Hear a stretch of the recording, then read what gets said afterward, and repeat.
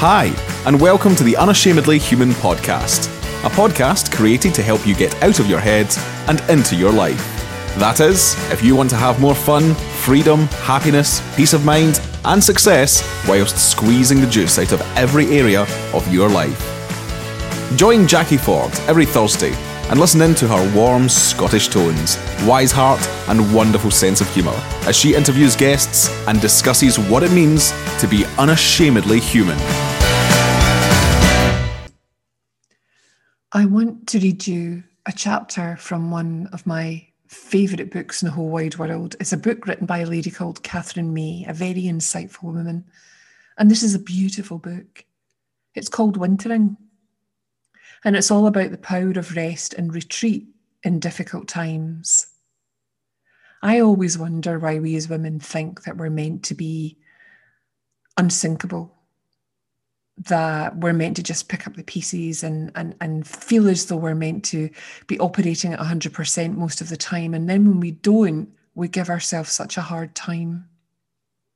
I've done that for most of my life. In fact, I caught myself doing it yesterday.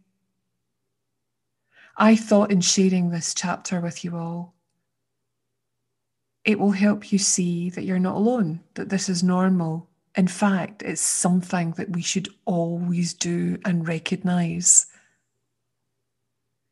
Everybody winters at one time or another. Some winter over and over again. Wintering is a season in the cold. It is a fallow period in life when you're cut off from the world, feeling rejected, sidelined, blocked from progress, or cast into the role of an outsider. Perhaps it results from an illness, perhaps from a life event, such as a bereavement or the birth of a child. Perhaps it comes from a humiliation or failure. Perhaps you're in a period of transition and have temporarily fallen between two worlds. Some winterings creep upon us more slowly, accompanying the protracted death of a relationship, the gradual ratcheting up of caring responsibilities as our parents age, the drip, drip, drip of lost confidence. Some are appallingly sudden, like discovering one day that your skills are considered obsolete, the company you worked for has gone bankrupt, or your partner is in love with someone new. However it arrives, wintering is usually involuntary, lonely, and deeply painful. Yet it's also inevitable. We like to imagine that it's possible for us for life to be one eternal summer, and that we have uniquely failed to achieve that for ourselves. We dream of an equatorial habitat, forever close to the sun, an endless, unvarying high season. But life's not like that.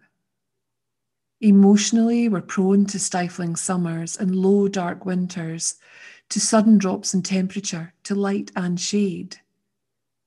Even if, by some extraordinary stroke of self-control and good luck, we were able to keep control of our own health and happiness for an entire lifetime, we still couldn't avoid the winter. Our parents would age and die. Our friends would undertake minor acts of betrayal. The machinations of the world would eventually weigh against us. Somewhere along the line, we would screw up. Winter would quietly roll in. I learned to winter young, as one of the many girls of my age whose autism went undiagnosed. I spent a childhood permanently out in the cold. At 17, I was hit with a bout of depression so hard that it immobilised me for months. I was convinced that I wouldn't survive it. I was convinced that I didn't want to. But somewhere there in the depths, I found the seed of a will to live, and its tenacity surprised me. More than that, it made me strangely optimistic. Winter had blanked me, blasted me wide open. In all that whiteness, I saw the chance to make myself new again. Half apologetic, I started to build a different kind of a person, one who was rude sometimes and who didn't always do the right thing and whose big, stupid heart made her endlessly seem to hurt, but also one who deserved to be here because she now had something to give. For years, I would tell it to anyone who would listen. I had a breakdown when I was 17. Most people were embarrassed to hear it, but some were grateful to find a shared thread in their story and mine. Either way, I felt with great certainty that we should talk about these things, and that I, having learned some strategies, should share them. It didn't save me from another dip and another dip, but each time the peril became less. I began to get a feel for my winterings, their length and breadth, their heft. I knew that they didn't last forever.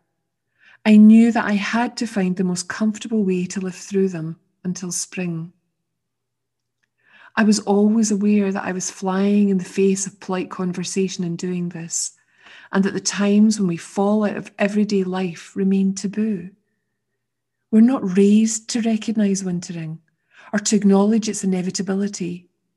Instead, we see it as a humiliation, something that should be hidden from view, lest we shock the world too greatly. We put on a brave public face and grieve privately. We pretend not to see other people's pain. We treat each wintering as an embarrassment anomaly that should be hidden or ignored. This means that we've made a secret of an entirely ordinary process, and have thereby given those who endure it a pariah status, forcing them to drop out of everyday life in order to conceal their failure. Yet we do this at great cost. Wintering brings about some of the most profound and insightful moments of our human experience, and resides within those who have wintered.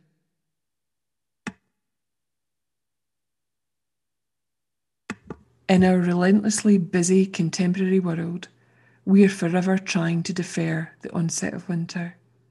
We don't even dare to feel its full bite, and we don't dare to show the way that it ravages us. A sharp wintering sometimes would do us good. We must stop believing that these times in our life are somehow silly, a failure of nerve, or a lack of willpower. We must try to ignore them or dispose of them. They are real, and they are asking something of us. We must learn to invite the winter in. And that's what this book is all about, by Catherine May. It's a book about learning to recognise the process, to engage with it mindfully, and even to cherish it. Because we may never choose to winter, but we can choose how. So again, this is a book written by Catherine May, published by Penguin Books, and it's called Wintering: The Power of Rest and Retreat in Difficult Times. I have gained great solace from this book, and I know that you will too.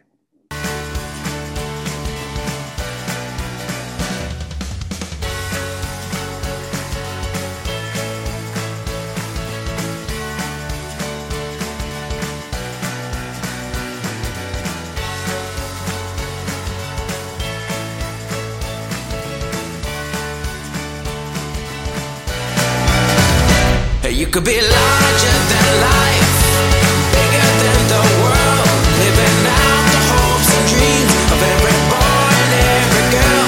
You could fly higher than the sky, shine brighter than the stars. You can have all you ever wanted.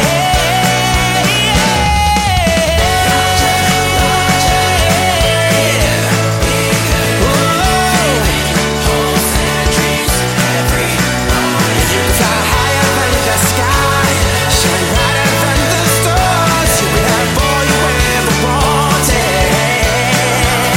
You know you could.